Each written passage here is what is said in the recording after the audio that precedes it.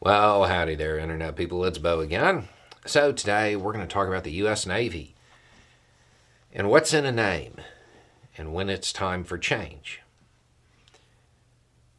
Because there's an expectation that the Navy may follow the lead of other branches. If you've missed it, the U.S. military is altering a lot of names, all the way up to the names of major military installations. They are shedding the names of generals who decided to join the Confederacy. And they're being renamed something a wee bit more appropriate given the incredibly diverse nature of the U.S. military. I've gotten two questions that are remarkably similar. Both came from fathers who have sons on ships. Both of them are black, and their sons are serving on ships named after ardent segregationists. One is asking, am I wrong for feeling like kind of slapped in the face over this? No, I don't think you're wrong. And both are asking if it's likely that the ships have their names changed. The Navy's different. Probably not. Realistically, I think it's unlikely. Now, one of them asked, how would I go about starting that conversation, petitioning to make that happen?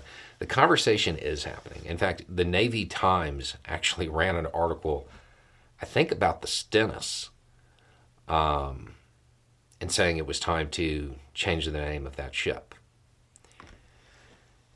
It seems unlikely to happen, though. The movement is there. The discussion is occurring. It's worth remembering that the discussion about renaming Army bases took years before it actually happened.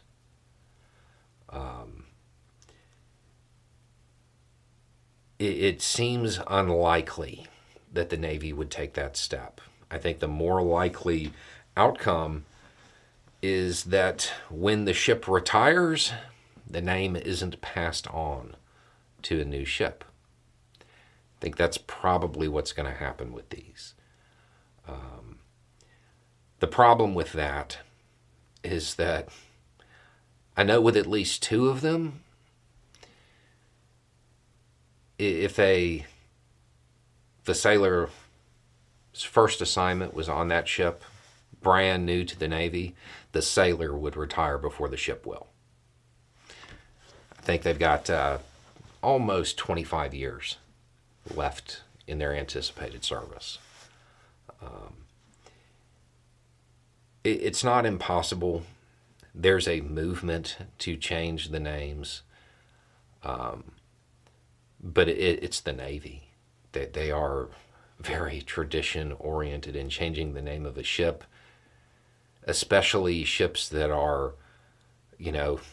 central major ships.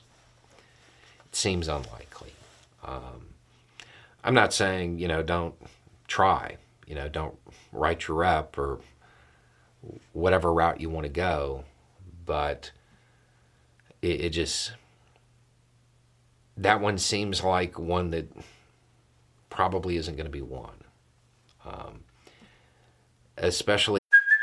Hey, it's Kaylee Cuoco for Priceline. Ready to go to your happy place for a happy price? Well, why didn't you say so? Just download the Priceline app right now and save up to 60% on hotels. So whether it's Cousin Kevin's Kazoo Concert in Kansas City, go Kevin, or Becky's Bachelorette Bash in Bermuda, you never have to miss a trip ever again. So download the Priceline app today. Your savings are waiting. Go to your happy place for a happy price. Go to your happy price, Priceline. Given the fact that the reason these ships were named after these people wasn't because of their positions on that. It was because they were incredibly important to the creation of the modern Navy. So the Navy's not going to want to walk away from that. They're still going to want to remember those people, even if they don't want to honor them. If you're going to try, I would start with your senator rather than your representative. But, everything's impossible until it's not. That one kind of seems like a losing fight. I'm not saying that it's right. I'm just saying, given the institution of the Navy, it seems really unlikely that they change the name of a major ship, or in this case, at least 2 major ships. But I don't think there will be a future ship named after them. I think the name will die. Anyway, it's just a thought. Y'all have a good day.